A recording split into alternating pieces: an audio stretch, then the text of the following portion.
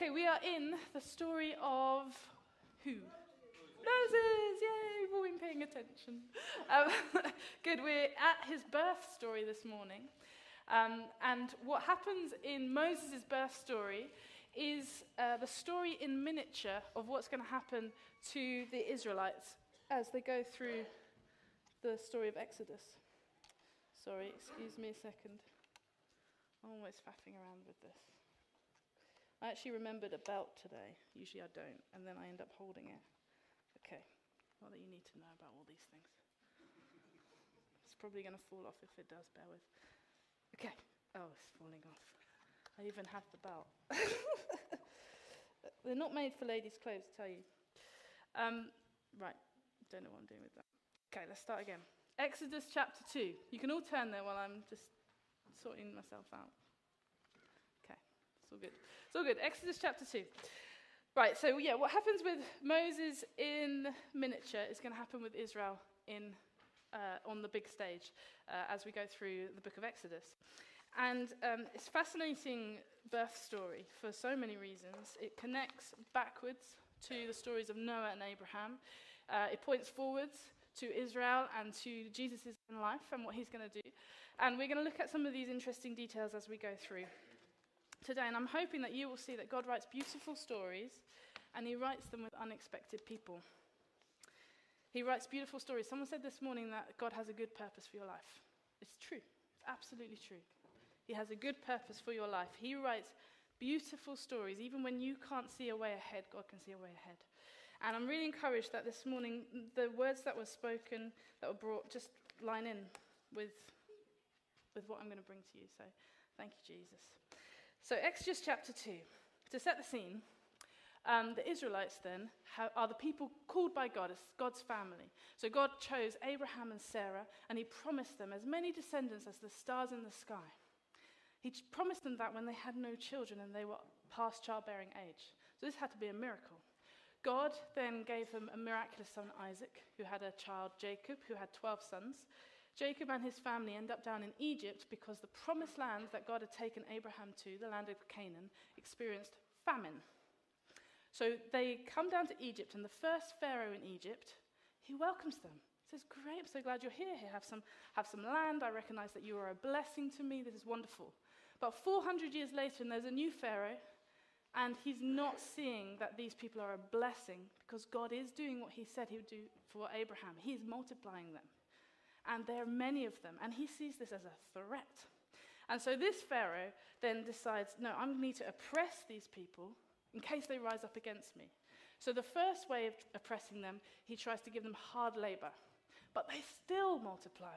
That doesn't work. So then he says, right, I'm going to act shrewdly. I'm going to be cunning like a snake. And he's depicted as the serpent king.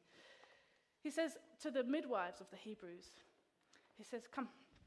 He says, right, when you help people in labor, if they're a boy, don't let them live. But if they're a girl, let them live. But the midwives are courageous, this is what Norman preached on last week, and they outsmart him because they fear God more than they fear Pharaoh. So that didn't work. So then he says, right, all those baby boys, just throw them in the Nile. Just throw them in the Nile. It's brutal. It's horrible. So this is where we're at with Moses' birth.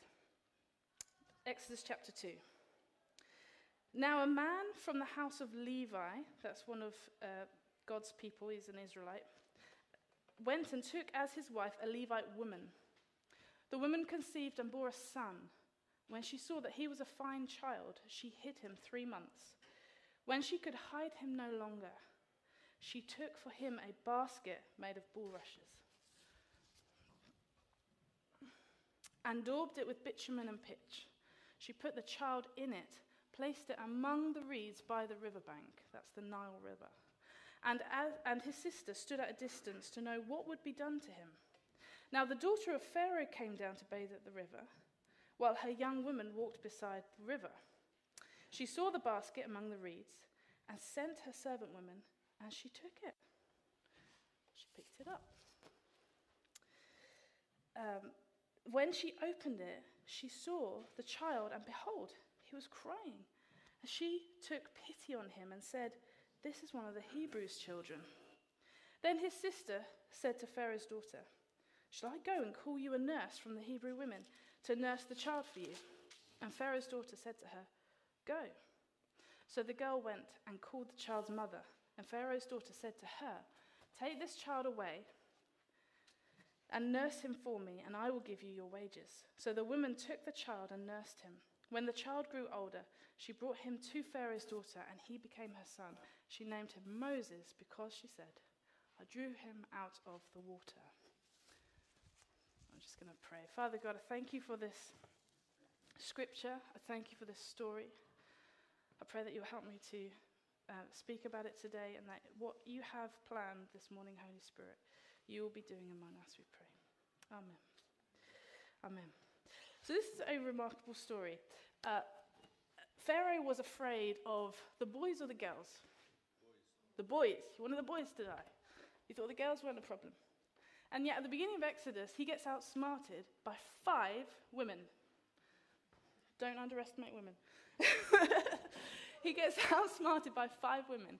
You've got the 2 midwives, Shula and Pua. Then you've got Moses' mother and sister, Jochebed and Miriam.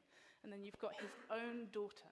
His own daughter delivers the man who's going to overthrow him or, bring judgment upon him.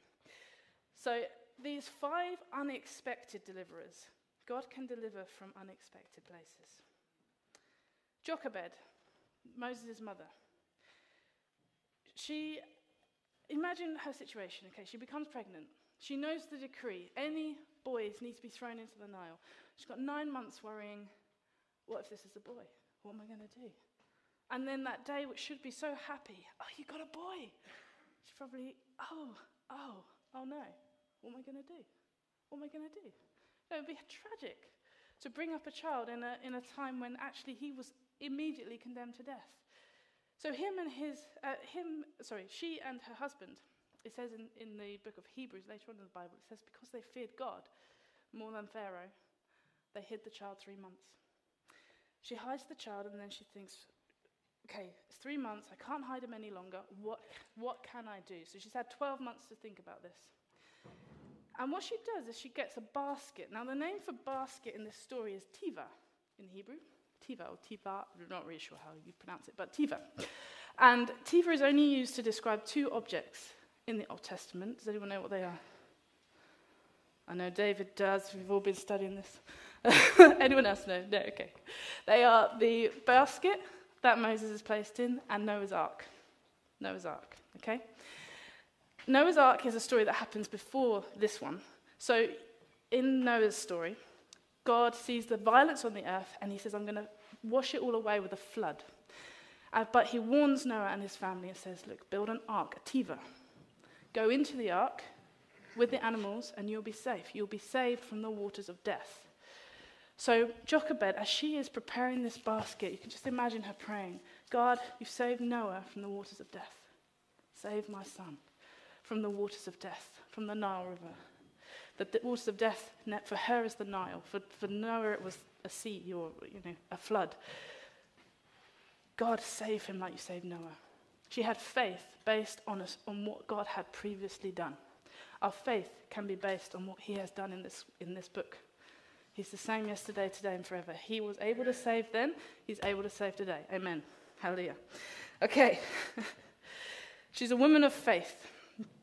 Now, you imagine this going down the river, and his courageous sister, Miriam, is watching what's going to happen. What's going to happen?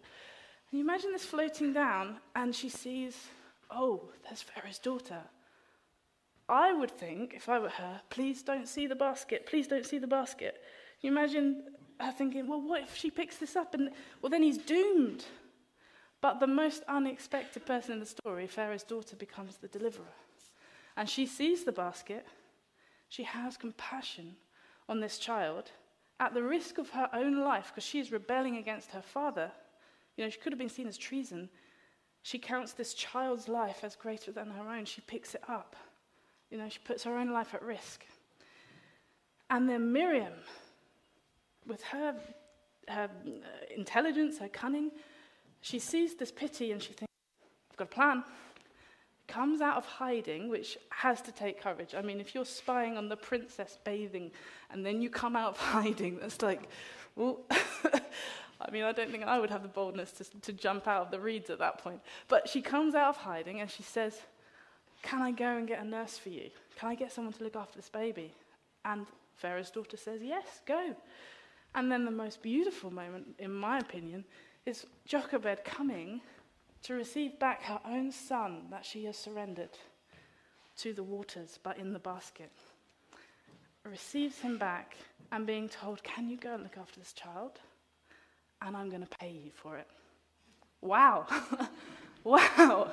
She gets back the child she surrendered and she gets provided for. But it is costly for her because when the child grows up, she has to then give him up again. But he now has a future. He's got an education sorted for him. He's going to be growing up in the palace. He's going to have food. He's going to have clothing. God completely turns around the situation for her because she has faith that the God who saved yesterday can save today.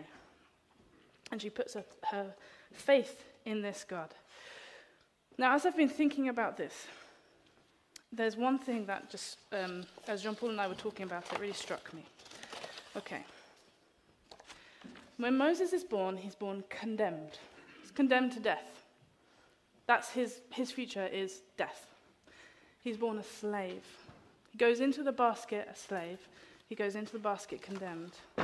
He's drawn out of the basket free. Okay, you're going to be set free. You're not going to be a part of a slave family anymore. He's drawn out and given life. He's drawn out and actually becomes royalty.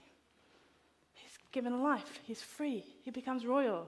This morning people were saying, God adopts us. Yes, he does. Just as Pharaoh's daughter adopted Moses, God adopts us. This is a picture of what Jesus does for us. Now I'm just going to stick these on so that you can be just thinking about this, letting that sink into your hearts. This is exactly what Jesus does for us. When we're born into a kind of slavery, but it's not a physical slavery. It's a slavery to sin. Sin affects all of us. We can't get away from it. We try not to sin, but we will sin. We're slaves to it. We're captive to it. We actually are born, when we sin, we're condemned. Because the Bible's very clear. The wages of sin is death, but the free gift of God is eternal life in Christ Jesus. Jesus is for us. He doesn't give us a basket, but he gives us his cross.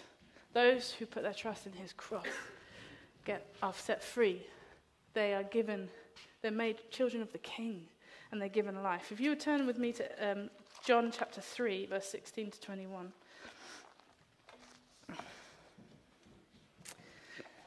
For God so loved the world that he gave his only Son, that whoever believes in him should not perish, but have eternal life. For God did not send his Son into the world to condemn the world, but in order that the world might be saved through him. Whoever believes in him is not condemned, but whoever does not believe is condemned already, because he has not believed in the name of the only Son of God. Did you catch that? Jesus came into the world not to condemn it. You might think, God just wants to tell me all the bad things I've done. No, he doesn't. He didn't come to condemn you. That was already your state before he came. This is what you were born into. He came to save us. He came to set us free. And then in verse 19 it says, and this is the judgment. The light has come into the world, and people loved the darkness rather than the light, because their works were evil. For everyone who does wicked things hates the light and does not come to the light, lest his works should be exposed. But whoever does what is true comes to the light, so that it may be clearly seen that his works have been carried out in God. Jesus gives us this. Jesus gives us freedom. He gives us royalty. We're adopted into the family of God. And he gives us life. And it was costly for him. Jesus was condemned so that we could be forgiven. Jesus was bound up so that we could be set free. Jesus was cursed so that we could be blessed. Jesus took the lowest place so that we could be made royalty. Jesus left his Father's side so that we could be adopted as children of God. Jesus died so that we could be reborn to new life. Jesus went through the waters so that we could be delivered. And those whom the Son sets free are free indeed. Those whom the Son sets free are free indeed. Can I get an amen? Amen. Amen. If you are in Jesus, you are free indeed. And my question is, are you enjoying your freedom? Are you enjoying your freedom? You may think sometimes yes, and sometimes no, I don't feel free. Someone shared a word this morning about they don't always feel it. I think Dennis brought that. They don't always feel this freedom. Now, in that passage in John 3:16 to 21, it talks about those who walk by the darkness, who do evil deeds, and they want to cover it up. They want to walk in darkness, and those who walk by the light. And what I find a really challenging example in Moses' birth story is Pharaoh's daughter. Because so far as we can tell, it was a very secluded situation. Her servants, it says, were walking along the riverbank. She's there with her slave woman, and she sees this basket. Now, I don't think anyone would have judged her if she saw the basket, saw the baby, and then said, I can't do anything about that because, Pharaoh's my father. I wish he hadn't said that they all had to die, but really someone else can look after the baby, but I can't. She could have come up with many reasons why that is not possible. I cannot possibly look after this child. And she was by herself. No one would have known, so far as she knows. She doesn't know that Miriam's watching her. No one would have known. She could have just said, oh, that's such a shame. I saw this baby in a basket today. Oh, such a shame. But she doesn't do that. She actually picks him up and does something about it. In the place where no one sees, do you honor God? That's my question. In the place that nobody sees, when you are by yourselves, when you're behind closed doors, in your families, in your homes, do you honor God? In your conversations with one another, with your spouse, with your children, talking about your boss, talking about your colleagues, the things that you do, the things that you say. Do you honor God? Because if you don't, you won't be enjoying the freedom that God has for you. And it's not that God wants to come and condemn you. He's made it clear, I'm not coming to condemn the world. He's not come to slap you on the wrist and say, be better. He wants us to enjoy the freedom that he's got for us. Brian shared, he chooses to remember our sins no more. He loves us. He chooses to remember our sins no more, but you won't enjoy the freedom if you are living a double life. You just won't enjoy it. And that can seem a bit scary. Okay, God sees everything we do. Do you know that? God sees everything you do. He hears everything that you say. And that can seem scary. Ooh, really? I don't really want him to, because it's, not all good. But the thing is, God sees you on your worst day and your best day, and he still loves you. He loves you the same on your worst day as he loves you on your best day. It's actually, all of the condemnation has gone. He just wants you to enjoy the freedom.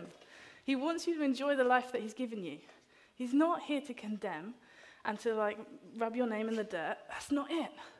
He wants to give you freedom and life.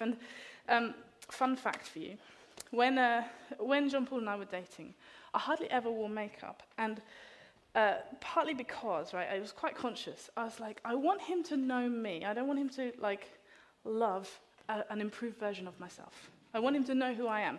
And the first activity we did together, we weren't dating, we were just friends. It was supposed to be with another friend, but she was on the phone to her boyfriend the whole time. So anyways, it was just me and Jean Paul. We played basketball together. And when I play sport, I'm usually all in. I'm in it to win it. I'm we're playing sport, we're playing basketball, I'm stinky, I'm sweaty, I've got a beetroot face. And hey, he stuck around. And I didn't want to be fake with him. We were very honest with each other about what we struggle with, the things that we enjoy, our past, our present, our hopes for the future. We wanted each other to know each other, and we didn't want to, because I wanted to know that he loved me and not an image of me, not a pretense of who I was. And in a relationship like that, you can have confidence that even if you do have a rubbish day, he's still there.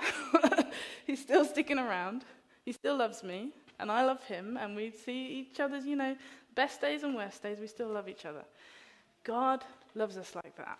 In fact, that to an even greater degree. He sees everything. He sees the worst thought you've ever had, and he still says, I love you.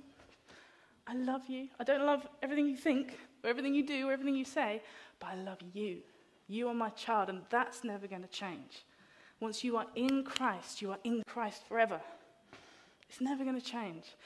When Moses was adopted, that was a status change. He was no longer a slave. He was no longer condemned. That had gone. He's now free and free forever because he's been adopted by the princess. He's royalty because he's been adopted by the princess. Adoption isn't a temporary thing. It's permanent. You're adopted. You're adopted into God's family. It's permanent. God loves you and he loves you forever. But he wants to help you and he wants you to enjoy your freedom. So, God wants us to enjoy our freedom. This morning we have been praying for strongholds to be broken. And to be honest, that's where I wanted to land, so that's fine. We've already been doing half the work this morning, which is great. And how I think I'd love us to respond to this is just to let the Holy Spirit search our hearts and just say, God, I want to be open with you. Open with you about the things I struggle with, the times when I feel like, okay, I've let people down, I've let you down. And just say, God, help me. Because God is a God who wants to help us. He's not a God who wants to condemn us. He came into the world to save us, to help us. We're his beloved children. So, if we need courage this morning, that actually the God who saved Noah and saved Moses can save us in our situation, whatever it is. If you need courage, let's ask God for courage. If you need to know that you're loved, and actually sometimes you struggle to believe that, you struggle to realize you're adopted and it's permanent. He's not going to kick you out again. If you need to know that you're loved, let's pray for that. If you need strongholds to be broken, you know there are things that happen in the dark that needs to be brought into the light, then let's pray for that. Because God loves us. He loves us. And there's this verse in Isaiah 43, which I'm just going to end with. It says, "But now thus says the Lord, he who created you, O Jacob, he who formed you, O Israel, fear not, for I have redeemed you. I have called you by name, and you are mine." If you're in Christ, God has called you by name. You are his. You are his. "When you pass through the waters, I will be with you." When you go through trouble, when you go through difficulty, you go through trial, he will be with you. "And through the rivers, they shall not overwhelm you." The God who saved Noah and his family, the God who saved Moses and his family, is the same God who saves me and saves you. And we're adopted as children of God. Amen? Amen. Lord God, I thank you. I thank you that you've adopted us. I thank you that you're our Father. I thank you that it's a permanent status change. That we are no longer free. We're no longer slaves, we are free. We're no longer condemned to death. We have life in Jesus. We have been made royalty in Jesus. We are a royal priesthood, a holy nation. Holy Spirit, we just give the ministry time to you and we just say, Lord God, you are welcome here. We thank you. We thank you that you break chains off us. You want us to enjoy the freedom that you have gained for us. And I pray that you will lead us onwards this morning and this week and through our lives into greater and greater freedom, into more and more light, Lord God, and that we would have courage to confess before you and maybe to one or two trusted people what it is that we need help with, Lord God. We thank you, Lord Jesus. Amen.